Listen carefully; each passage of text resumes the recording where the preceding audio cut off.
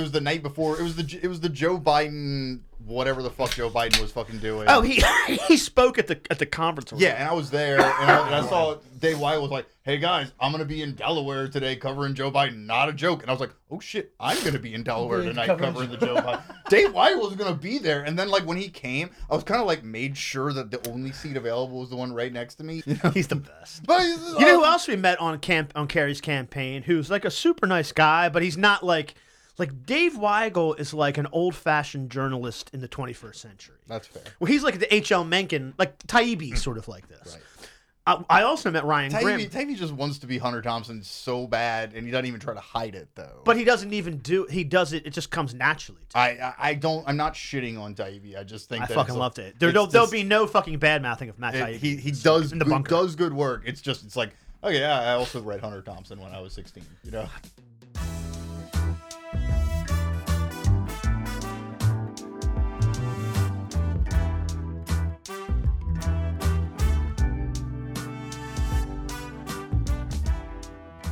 All right, everyone. Welcome to another wonderful episode of Highlands Bunker. We're in the shadow of Rockford Tower. We're in the belly of the beast.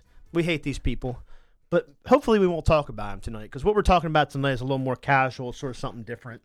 I have from the News Journal, the favorite son of Jenner, Louisiana, Adam DuVernay, and I have my friend. Adam's also my friend. I have my friend from the University of Delaware. He's an adjunct professor of English. He freelance writes. You can read his works in places such as Delaware Today magazine, Out and About magazine, etc. Jordan Howe. Hello. Jordan was also the comms director for the Kerry Harris campaign and introduced me to Brianna Joy Gray. That's right, I did. At Nomad, who is now the comms director, the national comms director for the Bernie Sanders campaign. That was a fun night. Yeah, that was fun. I was like, I read current affairs. She was like, what do you know about it? I'm like, oh, I know all about it. So welcome, everyone. We were just sort of talking about, maybe we can get to it, talking about New Orleans in this book. I hope what we sort of focus on is just telling stories about the area, because both of these esteemed gentlemen do that on a regular basis, which is pretty cool. So if you've read anything about weather or just bizarre automobile accidents in the paper, you've probably read some of Adam's stuff.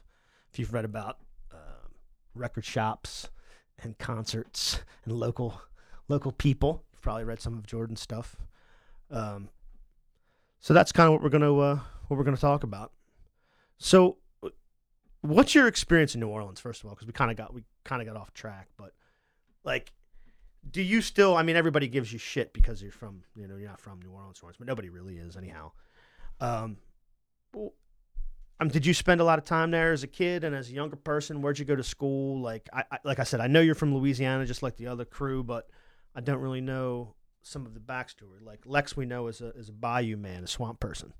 What are you? Well, the clarification for where I'm from is I was raised in Kenner, Louisiana, which is part of what you would call the greater New Orleans metro area. But it's its own municipality, and it is a couple of miles outside of town. It is a suburb, and, anyone who's from New Orleans proper will shit on you for being from there, as do my friends. But I always fall back on the fact that right on my birth certificate, it says born in rural New Orleans. So for me, that's always been good enough. I actually, I went to high school in New Orleans. I commuted from Kenner into the city. I went to Jesuit High School, which is a absolutely prestigious Catholic all-boys college preparatory school. Say no more. It was I was educated by priests very much of my life, but the Jesuits being particular scholars as they are. I thought I got a good education there. I misspent much of my youth crawling around Bourbon Street and other portions of the city.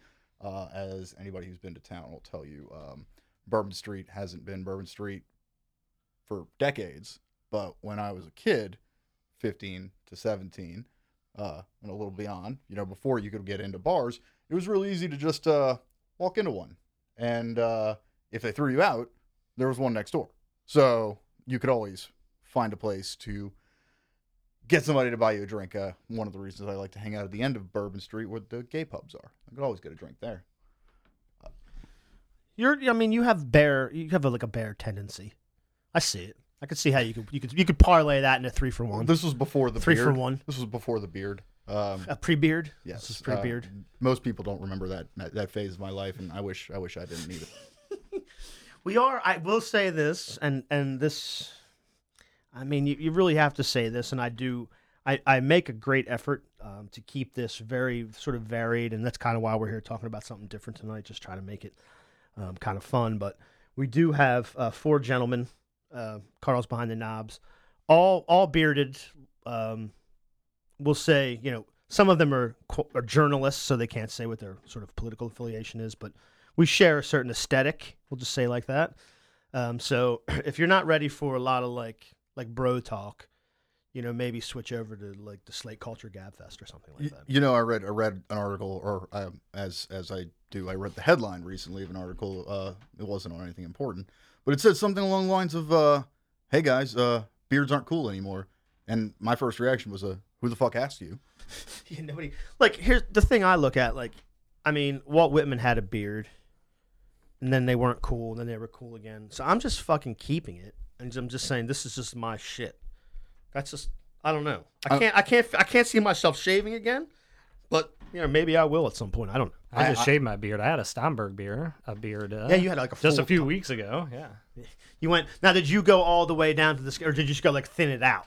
I just thinned it out. Yeah. I haven't shaved my face in maybe 7-8 years, and I have to think it's because I'm really ugly under there, and I mean, I'm ugly all over, but this particular part of me is just... I mean, you're mostly ugly on the inside, though. Well, listen, I mean, that's absolutely true. But can you so it, I think it's when we first met, but I'm not positive, but there was like a cookout at the house on what's it, like 16th or 17th Street out there, like on the other side of the triangle. I think we call that Washington Heights, though. Is that what we call it? I mean, you're with the paper. I don't know what it's called. And one of the ladies that lived in one of the homes where we were having this cookout had a son, or maybe she was visiting. He was maybe 7 or 8 or something, maybe 10, and he was going out to play this sporting event. So before he was going out, he was hanging out by the grill, and you were trying to had convinced him that like either birds couldn't fly, or like some. Do you remember? I do remember exactly what you're talking about. Can you tell me the story, because I knew you were coming in tonight, and I was trying to remember what you did to this poor kid, and it was sick. It was really sick. Well, I have a tendency in all things to amuse myself, generally at the expense of others, and I don't know. I guess I could talk to kids fine. I think the problem comes that I don't like to pander to them. I think that they are going to eventually be adults, and that they should understand that the world is pain now. So it doesn't take a lot of, I don't get on their level very often. But this child, I remember, was talking to me about birds for some reason. And in my mind, it just occurred to me that if I told this kid, who is 6 to 7 years old, that there aren't birds, that birds aren't real, how the fuck is he going to prove me wrong? What's he going to do to convince me, an adult, that there are birds? So I told him, no, you didn't see any birds. Birds aren't real. Those aren't real things. And he proceeds to spend the next 45 minutes trying to point them out to me, or, otherwise convince me that there are birds. He's running all over the house. He's telling the adults about the birds. I told him if he doesn't bring me one, I'm not going to believe him. And to me, that was the ultimate, because it was a win-win situation. He was either going to spend all the time away from me trying to hunt this bird, or he was going to bring one into our friend's house and release it, which to me would have been the best. That was what I was really kind of I just remember watching this that took about like this, back and forth for maybe 20 or 25 minutes. And I just remember thinking, he convinced this kid that birds don't exist. And I remember turning to either me, I think Joe Peterson was there or somebody, and he was just like, Mr. Adams trying to say there's no birds. I don't know. I'm like, I don't know what to tell you. Mr. Adam is a strange individual. He was like, I think I'm going to try to find a bird. I'm like, this is going to get good. And it did. It got really good. Well, kids get fixated on, on things, and you know what? It's kind of you know, in a better way than just messing with children. It's kind of nice that this child who was told obvious bullshit decided that, like, I'm going to prove this guy wrong. I'm going to make sure he understands what I know intrinsically. He didn't doubt himself for a minute. He never was convinced there were no birds, but he didn't know exactly quite how to prove it to me. And you know what? Maybe he'll be another clickbait journalist one day, writing stories about birds. The postscript to this story is, I brought some food over. Somebody made wings. Somebody made beautiful Indian wings. I forget who made it. They were great. Made all this food, but I had this sausage, and I only had maybe like these 6 pieces of like this handmade sausage. So the kid left, and he was like, "I'd like one of those. Can you save it for when I go to my game and come back with basketball game, whatever it was?" So I said, "Yeah, sure." And I save it. I put it to the side. Everybody eats. You know, if 90 minutes later, the kid comes back and he goes, "Mr. Rob, where's my sausage?" Fucking Lex ate it. I was like, Lex. He was like, "Man, it looked good." I'm like, "What's this kid?" You know, Lex went back to his place and got a fucking hot dog. Made the kid a hot dog and convinced him it was the same fucking thing. That's the difference between Lex and me. Is Lex will make you a hot dog. I will tell you life is pain.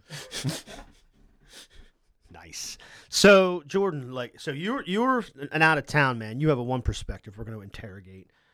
I don't know where are you local? Where are you from here?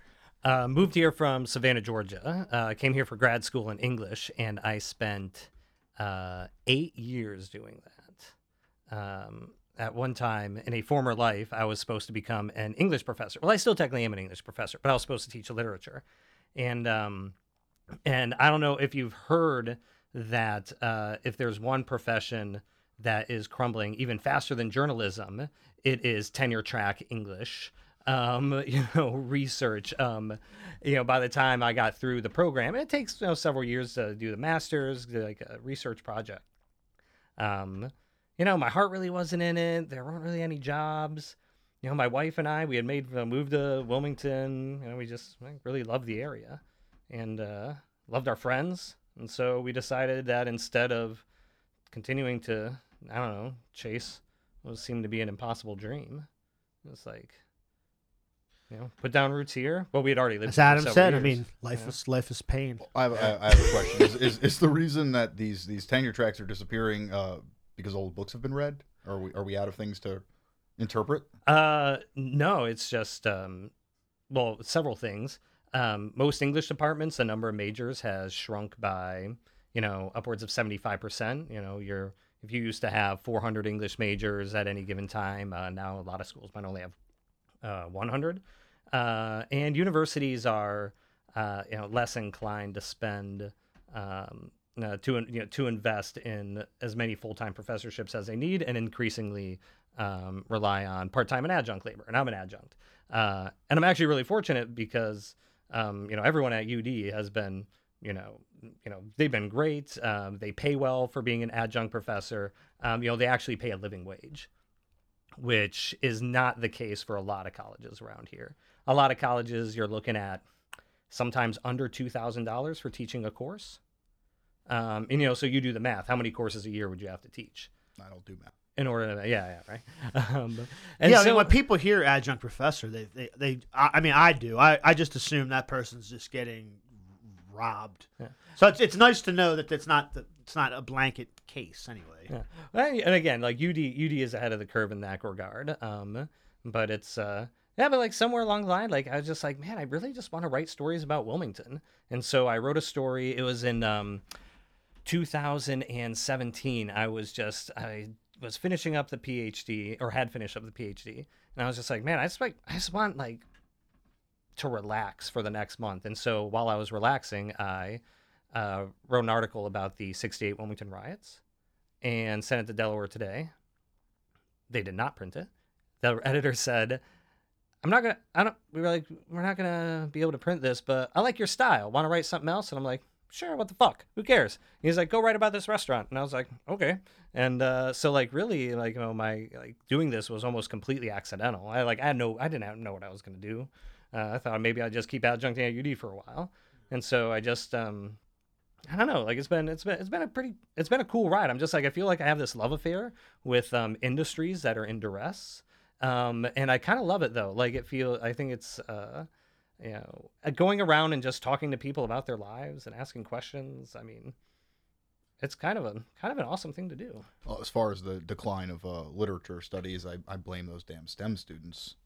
And it's interesting you say that, because I mean, I'd like to think that there's a correlation. There's a correlation happening. Like, we have the humanities and being able to think, critically about problems in the world. Or like, the humanities don't solve problems. They're the problematizers. They think about problems. So they create problems. Hey, and look where we are right now. Yeah, well, we'll do a little editor's note. I mean, that's a huge part of Marxism is dialectics, and it's just like you have to sort of understand the nature of things being the opposite forces. Like, this is pulling this way because of this, and this is pulling this way because of this, and that's just the natural thing. There's natural paradoxes and things that are working against each other. So I always think about that when you say it's a very interesting idea. Well, I think there's also a lot in common between what's happening in, and at least from what I read, because I'll just since it's early in the show, just go on the record and say this, like, I do not put myself at all in the same category as journalist as, Adam over here. No, neither do I. No, I don't think anybody in this room does. It was, by very, I would like, it does not, like, I don't like live off it. It's almost like, not like a hobby, because I really genuinely enjoy it. Maybe one day I can make it into a career. But as my wife asked me, or somebody asked me at one time, are you a reporter? And I said, well, yeah, but not in like the journalistic sense. Like, yeah. I don't. I give Adam a bunch of shit. So you're sort of able to pick. I'm flying by the seat of my pants. And I actually want to talk about the '68 riots, because I'm almost certainly the oldest person here, and I'm the person who's from here. So I'd actually like to talk about that. So let's put a pin in that. But the thing about Adam, and I tease him sometimes in person and online, but like, you go to the thing that's happening, like the human interest story that's happening, and sometimes it's the weather, and sometimes it's fun, and sometimes it's not fun, and it's actually like dark. But you sort of have the same, you use the same tools and have the same energy and present it in the same way. Like, this is happening, this is what it is, and it's either like, a tree fell down, or it snowed, or 4 people in this family died in a car accident. But that sort of aspect of it is very interesting to me. Well, you train yourself in objectivity to be a professional, quote unquote, reporter. It's part of your earliest training to think about it that way, but it's also important for maintaining that level of credibility that no one actually really believes you have anymore. But when it comes to my energy, I have a standard energy. It is the one you're hearing now. But when it comes to differences between showing up at the ice cream festival and doing reporting there, and showing up when 4 people have been shot on a street in Wilmington, to me, my job, which is a breaking news reporter, so I'm kind of bouncing around from this and that, but with an intense focus on crime, because that's probably the most important piece of the news that I do. You just try to present what's there. Someone told me once that newspaper journalism is the first draft of history, and I've always tried to kind of think about it that way. I like to consider myself a witness, especially when it's something that's nasty and ugly, which I've been to a lot of over my years. And it's a matter of presenting it in a way that it can be preserved. Even a professional journalist might not get it right 100% of the time, especially if I'm standing on a scene where 35 minutes ago 4 people got shot. Those bodies might already be, off the street to the hospital, to the morgue, as the case determines. But what you present, depending on where it's archived, is this first draft of history. I think of myself as this witness who says, look at this ugliness, this is what we're dealing with. And not everybody can. I've found myself able to. A couple of stories over the past couple of years have really hit me on a personal level, but even then, you still got to just power through it and offer the same kind of telltale these are the facts that you can. Well, I know the one we talked about personally is, I guess it was maybe in March because I think the basketball was on, but we were talking about the story of the woman who was like killed and dismembered in Tia Sussex Tucker. County. Yes. What is her name? Tia Tucker. Tia Tucker. And I was fascinated by it just because, there are unexplained deaths, there are murders, there are shootings, there are car accidents, but this was particularly bizarre. And you guys sort of broke a little detail about it that made it sort of just compelling, just figuring out that they had some sort of, they were chopped up in some fashion. And it was just, it was one of the ones that I remember from the last, say, 6 months. But I don't know, because you mentioned a few that really struck you, and I was wondering if that was one of them or it wasn't. No, that wasn't one of the ones that, and when I say struck me, I mean, kind of got me where I live in a personal sense. The Tia Tucker case was a really interesting one because I got it as a tip on one of my days off, and it was in Laurel, Delaware, which is hours away from where we live here in Wilmington. But it was the tip told me essentially that this woman had been butchered, and the words "like a deer" were used. And so I kind of pulled my boots on, and I called my editor halfway there already, and I told him, look, I'm doing this. I'm going down here. I'm going to knock on doors.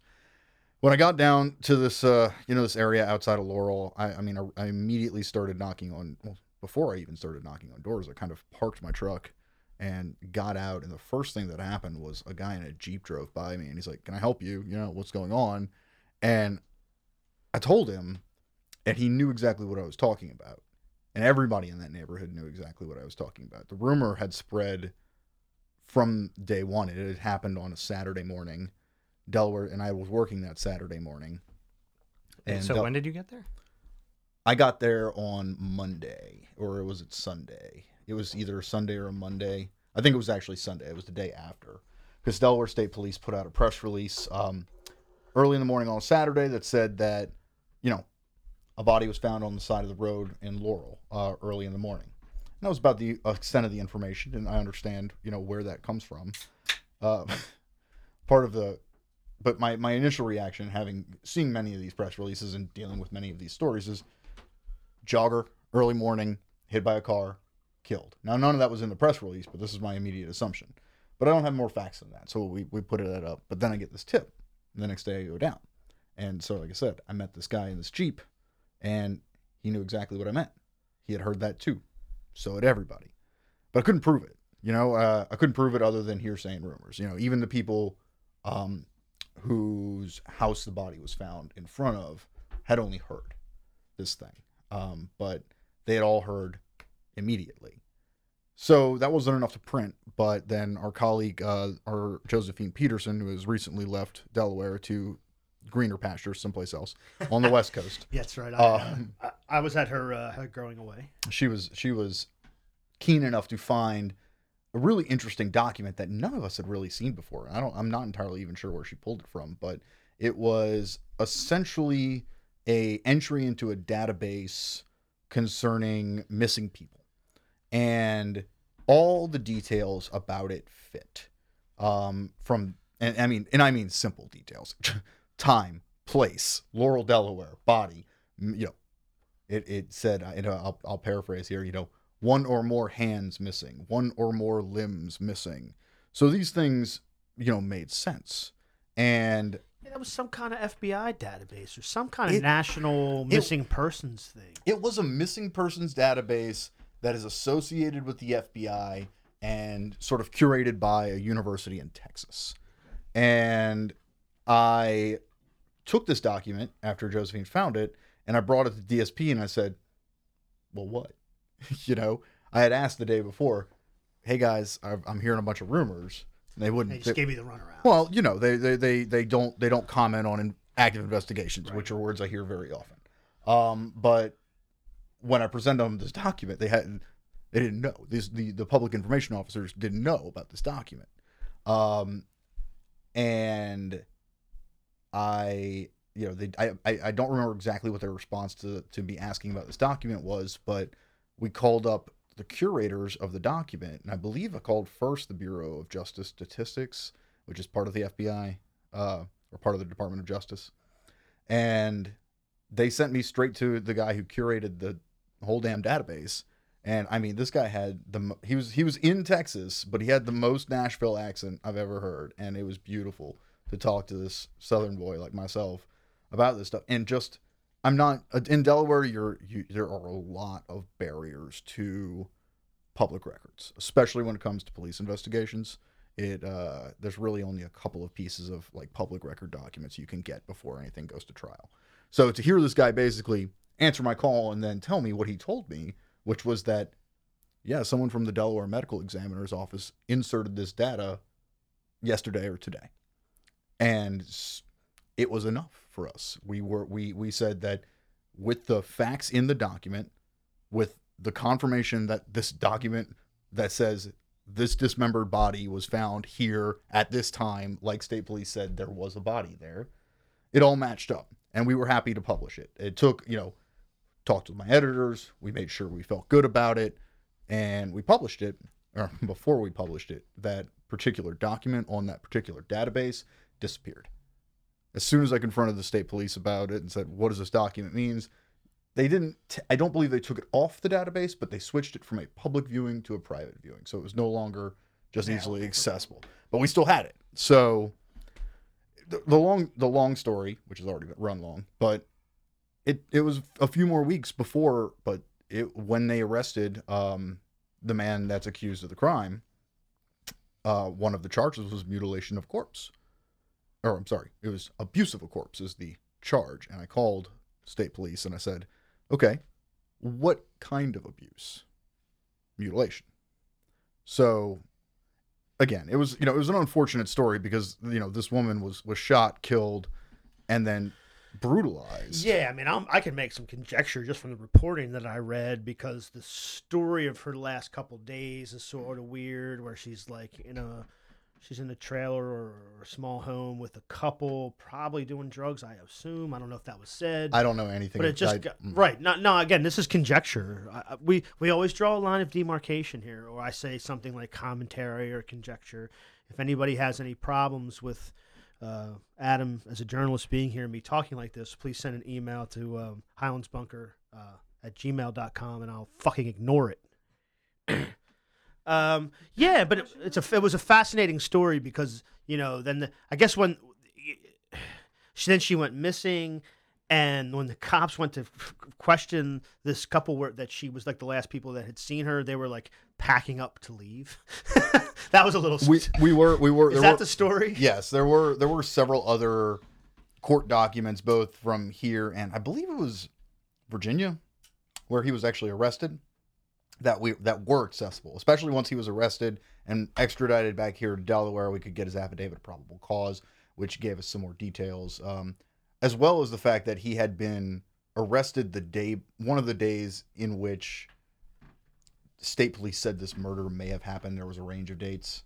So there were several documents that we could get that kind of illustrated the further story. And, it was believed that Tia Tucker was with this guy, Joseph Beck, at some period of time immediately before she appeared on the side of this road. So there's still answers to be had here, but we were fortunate with that to kind of, get some news that a lot of times isn't quite available. Wait, so had the police identified her? No. They hadn't. Okay. No.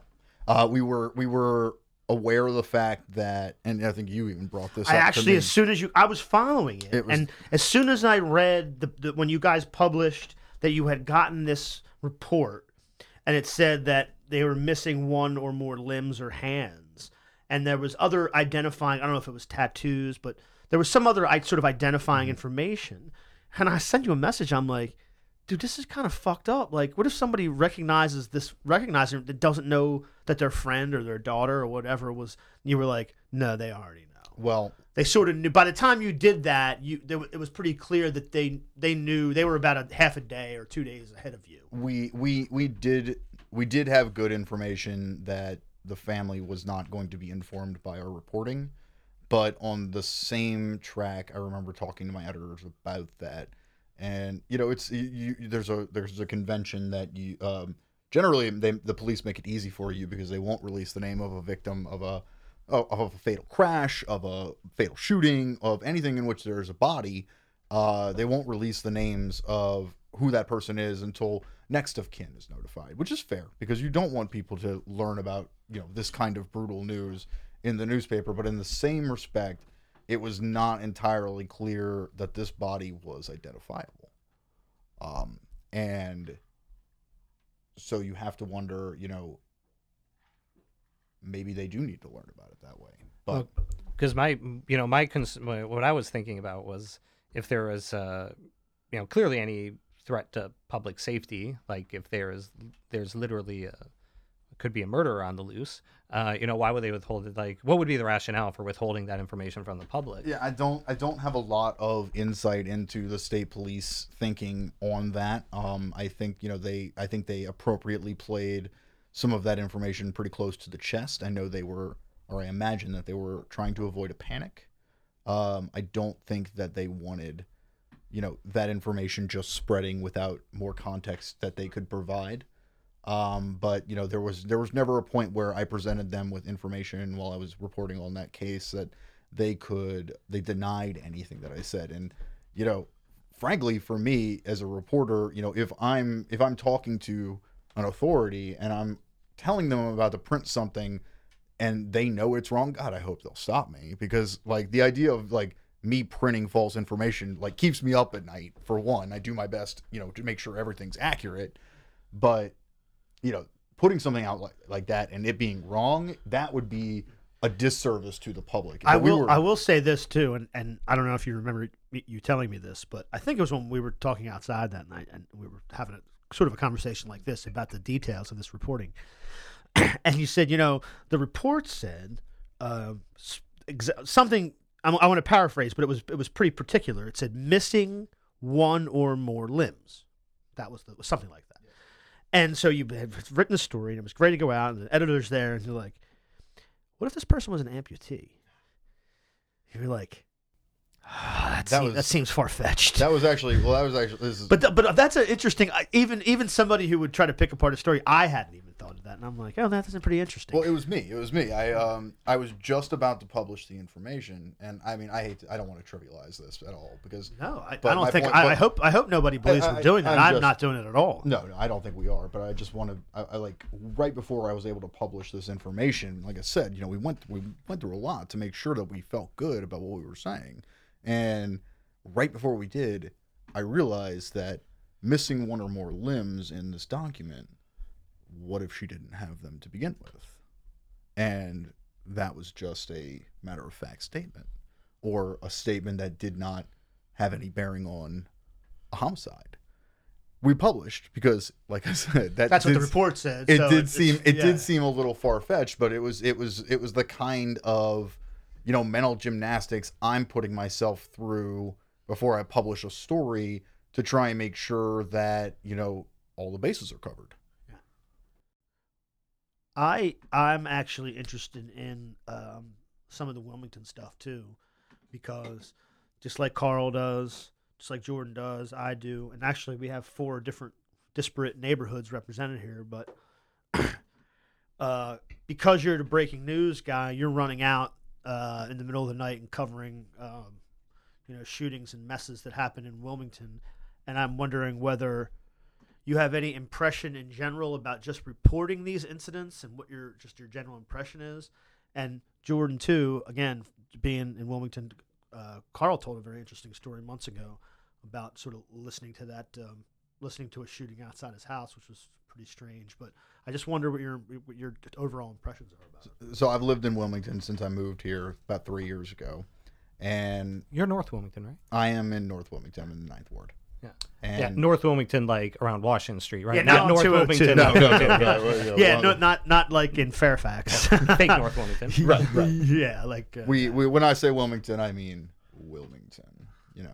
But yeah, I mean, like I said, I've been here since for 3 years, which means that I was doing crime reporting during the all-time high of 2017, 197 people shot, 32 people Yeah, killed. you were a murder town, quote unquote, local reporter. I was on many shooting scenes, and because of where I live, I heard many gunshots, which is often, I mean, if I hear gunshots close enough to my house, I'm the reporter on scene. I put my boots on and I go. Fortunately, I don't have to work a lot of nights anymore, so and also it has been significantly quieter in Wilmington for gunfire. A lot of people don't recognize that, whether it's just because they actually live where there's a lot of noise, including gunshots, even if there's no shooting. What do you attribute that to? Do you attribute it to anything? Well, do I attribute what? The perception? No, the perception. I mean, it's hard to attribute a perception to anything. That's an abstract thought. But like, as someone who covers these, you said it's just obviously it's been less. 17, 18's been less. Maybe we have a little blip, but the general trend is significantly less gunshots and violence. And I didn't know whether or not you saw anything on the street that said, I think it might be this. Statistically speaking, the kind of the high water mark was around October, November 2017. And if you asked the Wilmington Police Department, and I don't think unrealistically speaking, Chief Tracy had been here for a little while. He had brought some new strategies. They attribute a lot of their success to that. But there's also the question of how many of these people went to jail. How many of these people were dead or shot. There's a lot of different things that had some confluence, certainly. Now, I don't have the full scope or picture of gun violence in Wilmington. They're actually because we still have a low clearance rate for homicides. We do. There are reporters at the News Journal who are actually much closer and better at these analysis stories when it comes to crime than I am. A lot of times I'm the guy who's there when it happens or as close to when it happens as possible. But again, that's sort of what's interesting is you can look at the numbers and say, oh, the clearance rates are still bad, but they're doing these other things to sort of suppress some of like the youth gangs because, there's 17, 18-year-old kids who just are, because of situations they're in all these kinds of gangs. It's terrible. So there's an impression you could get from your perspective, just sort of covering these on the street as it happens, that maybe people wouldn't get just looking at numbers or doing analysis of what Tracy or the Przicky's office is going to tell them. Well, I would tell you that something that shouldn't be news to anybody. In Wilmington, the impression that I get, as well as the reporting has bared out, that a lot of the times you get shot in Wilmington over personal beef. And it's an unfortunate thing that, a lot of it had to do with the advent of social media, which I just, I grew up in a time where social media was coming of age. I grew up at a time where there was no internet. Right, exactly. I remember, I'm 30, I'm going to be 31 next month. My dad got our first computer by trading a car for it. I remember the AOL dial-up tone. I am this old. But these things have allowed people to trade insults at the speed of light, and it matters. Part of the thing is that Wilmington certainly has violence that happens in a home. There was just down the street from me on Washington Street, a guy kind of lost it and stabbed up a lot of people one night, and one person died. Somebody got hurt defending a baby, and that was an inside the home incident. There have been others that have been stabbings or shootings that happen inside the home, but the vast majority of gun violence and deadly violence that happens in Wilmington, just statistically speaking and anecdotally speaking, is you're on the street and then you get shot. And it's not, those people can run away pretty quickly and not always get caught, but the impression often is that, these are people who knew each other.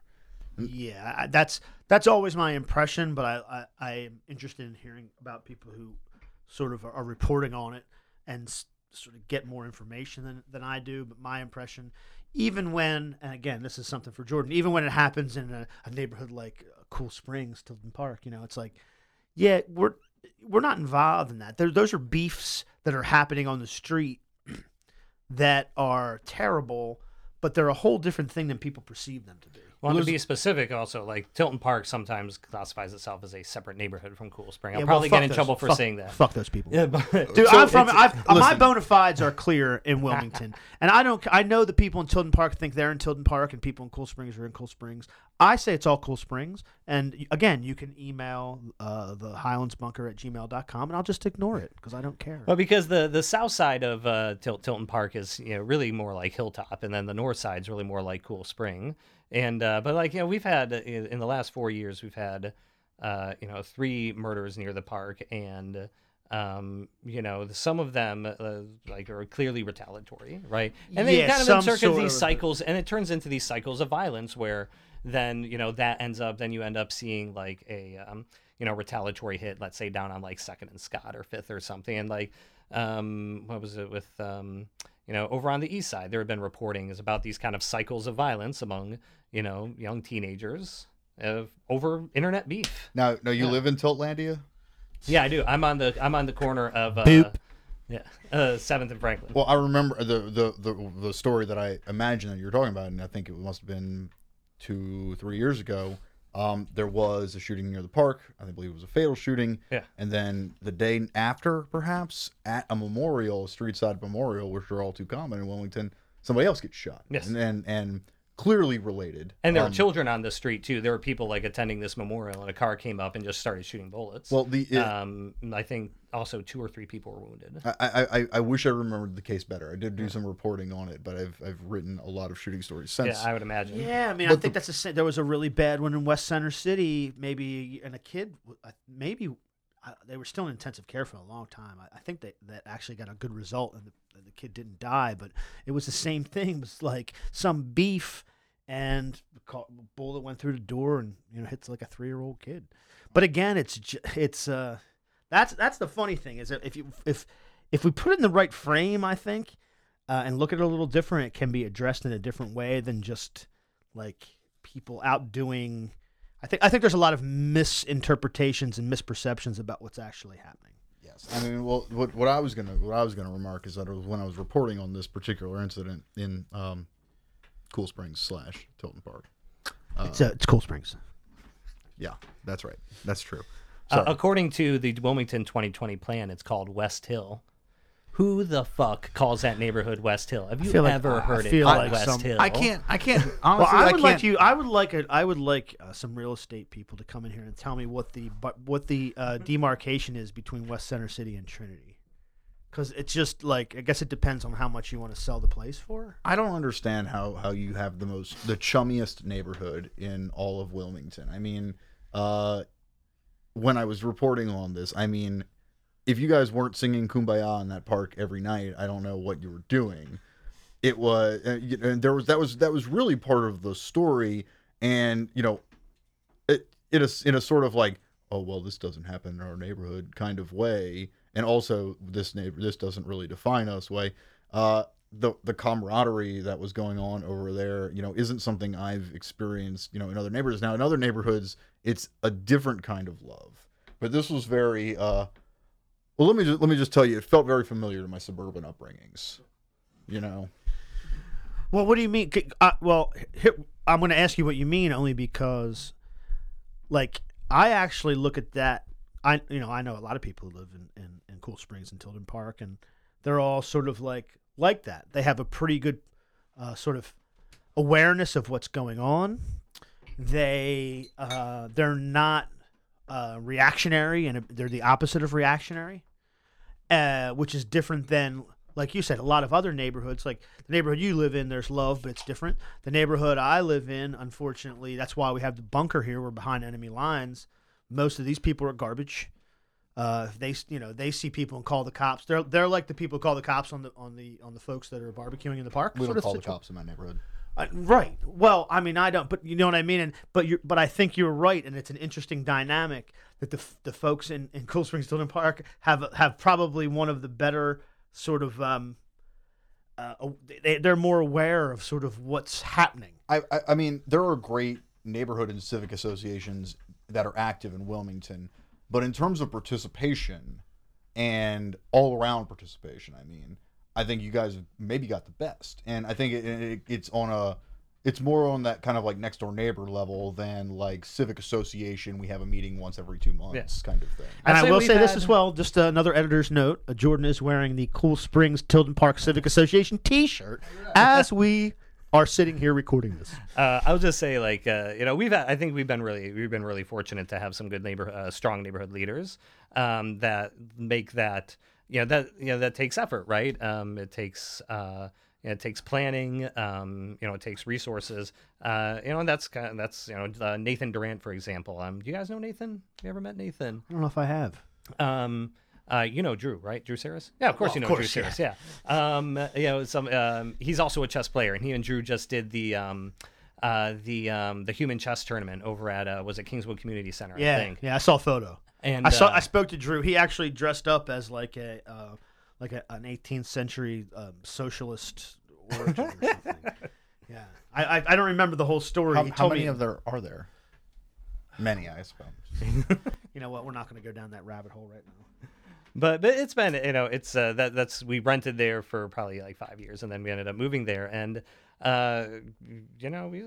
all just kind of hang out. Like, sometimes there are some things I don't quite do as much as like others. Like I do, like if I hear like gunshots or something, then I'll certainly like kind of look around. But but I like usually don't make a point of like going up to a crime scene and like almost like doing like crime tourism type of things like Leave that. it to the professionals. Yeah, exactly. And some neighbors do. And I will say, like, I know that also that can bring people together, like experiences like that.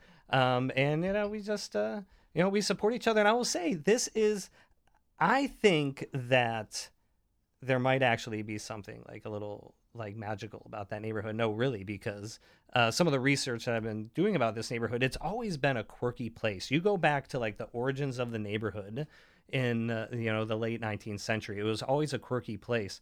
During Prohibition, that was a neighborhood where there are multiple reports in the previous issues of what became the News Journal. Evening Journal, Morning News. Adam is the first draft of history, and I am like the second, third, or fourth draft of history. I rely so much on News Journal reporting and have a subscription to their archives, and I use it every day.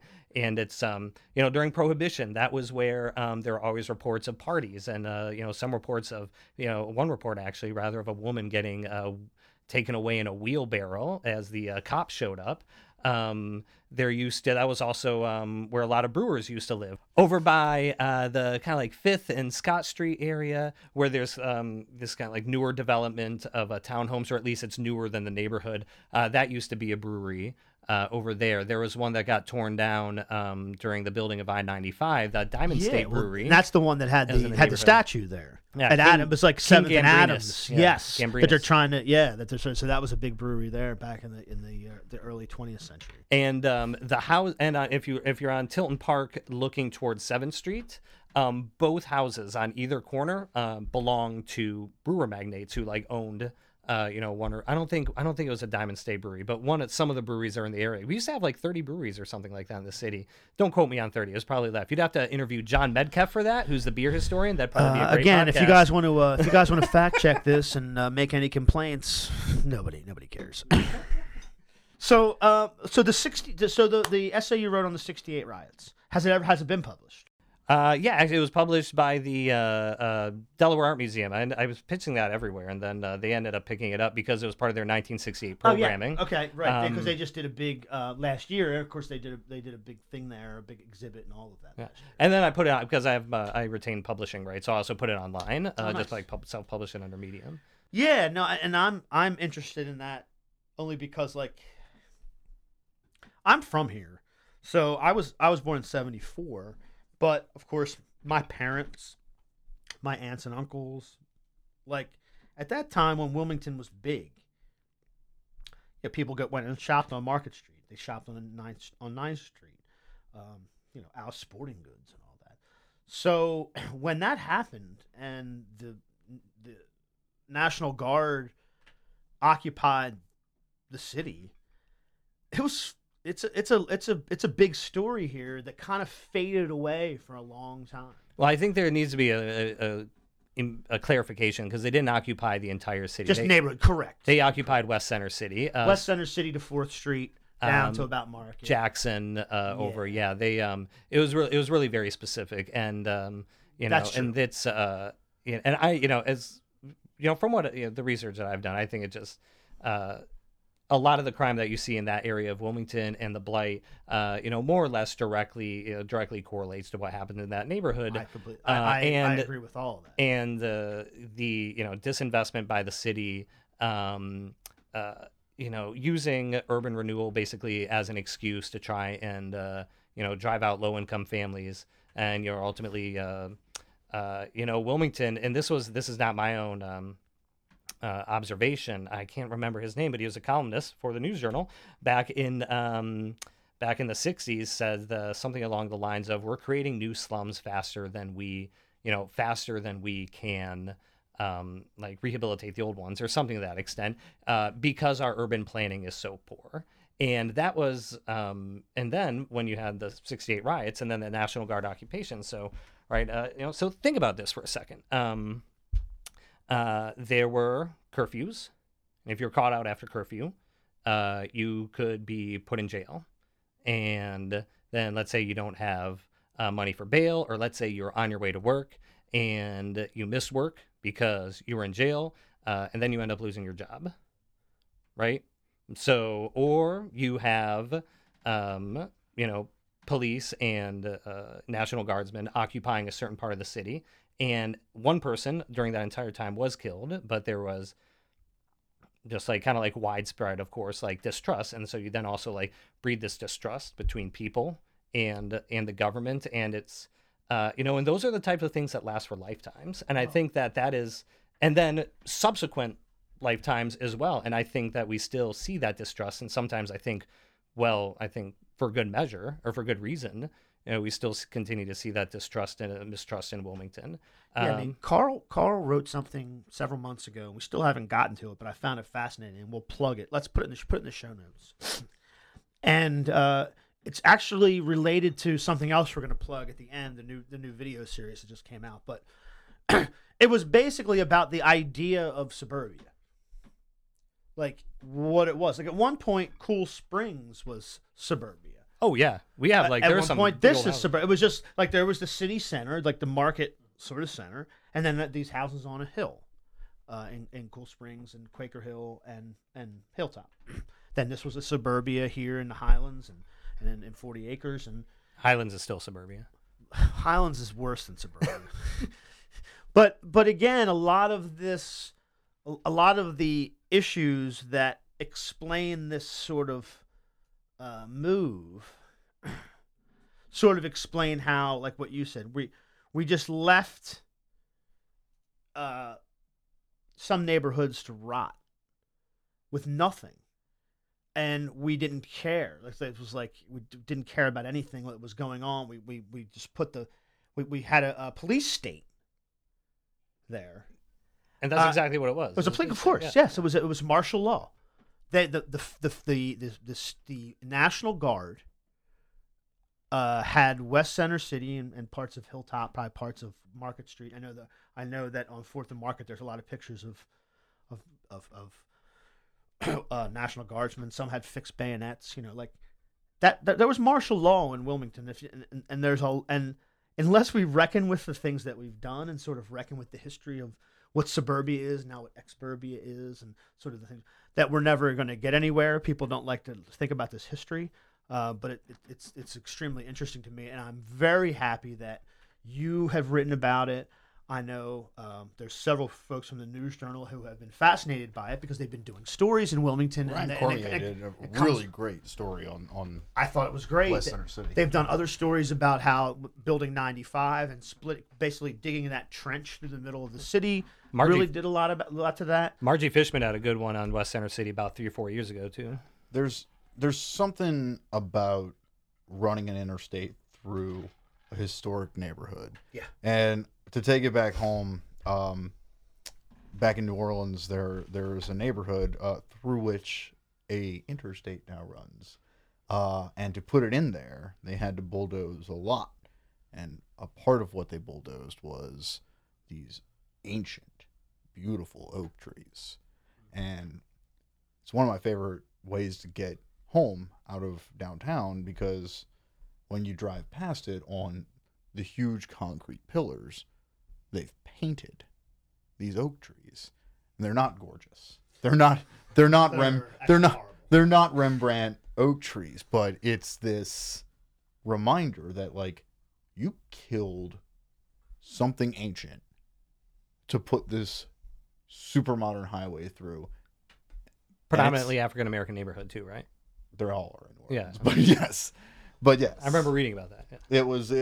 I mean, and much has been written and said about the effects of doing just that. And I mean, I was in Shreveport, Louisiana for 5 years in the very beginning of my journalism career, and we had the same questions.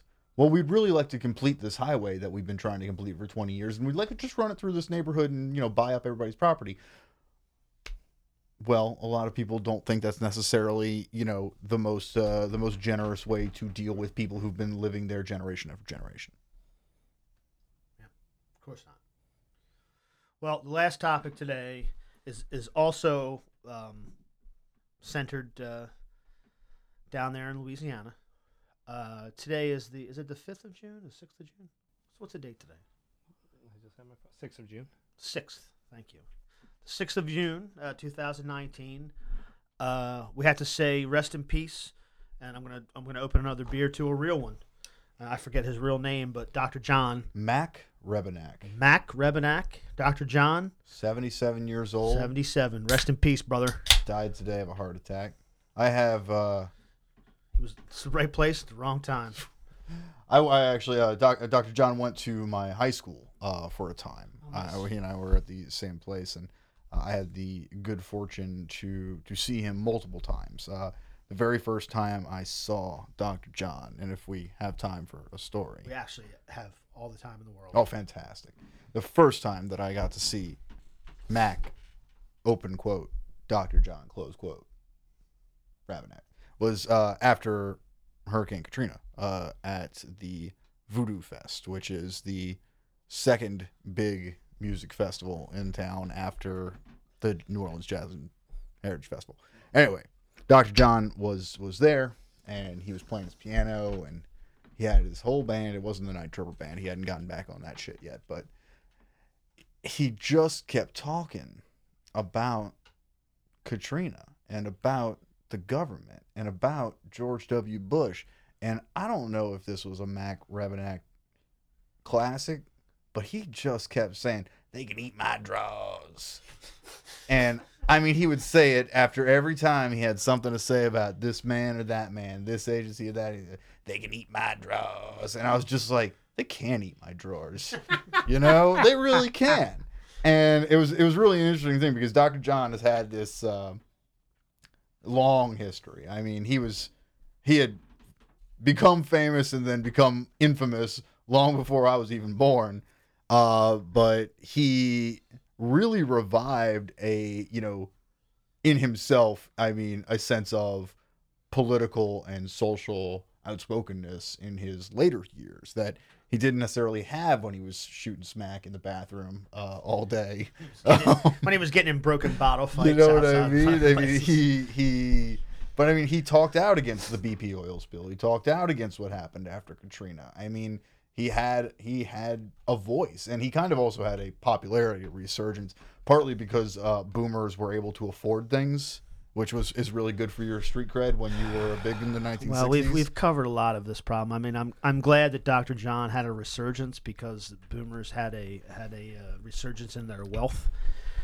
But it's caused a lot of other problems that we could definitely do without. Listen, I'm not here to promote the boomers. I do love Dr. John, though. I'm going to agree with you on both of those things. The only reason I pointed that out is we just did an episode called "We Have a Boomer Problem," and it was kind of revolved around exactly what you're talking about. But the one thing the boomers were good about is they had good taste in music, and then they just forgot what it meant. They forgot what it meant. Yeah, well, kind of. I think that's actually very good. They had great taste in culture, and then they forgot what it meant. Well, I don't want to get too political here, but sometimes, when Chris Christie talks about how much he loves Bruce Springsteen, I just wonder. I was like, do you think Bruce Springsteen was talking to you? Yeah, what do you think Bruce Springsteen thinks about you? Like, I just don't understand some of that. But, I mean, it's an actually, it's a really interesting thing. And I mean, rest in peace, boomers who are, soon to be gone. But when I saw Dr. John in Shreveport, because I actually made it a habit to see him as often as I could, because I knew for a fact that smack shooting old man would die at some point in his time. Well, we're all gonna go. Well, just like hopefully sooner than later. Curtis Mayfield's birthday was earlier this week, and his famous lyric was, "If there's a hell below, we're all gonna go." So we're all going at some point. It was.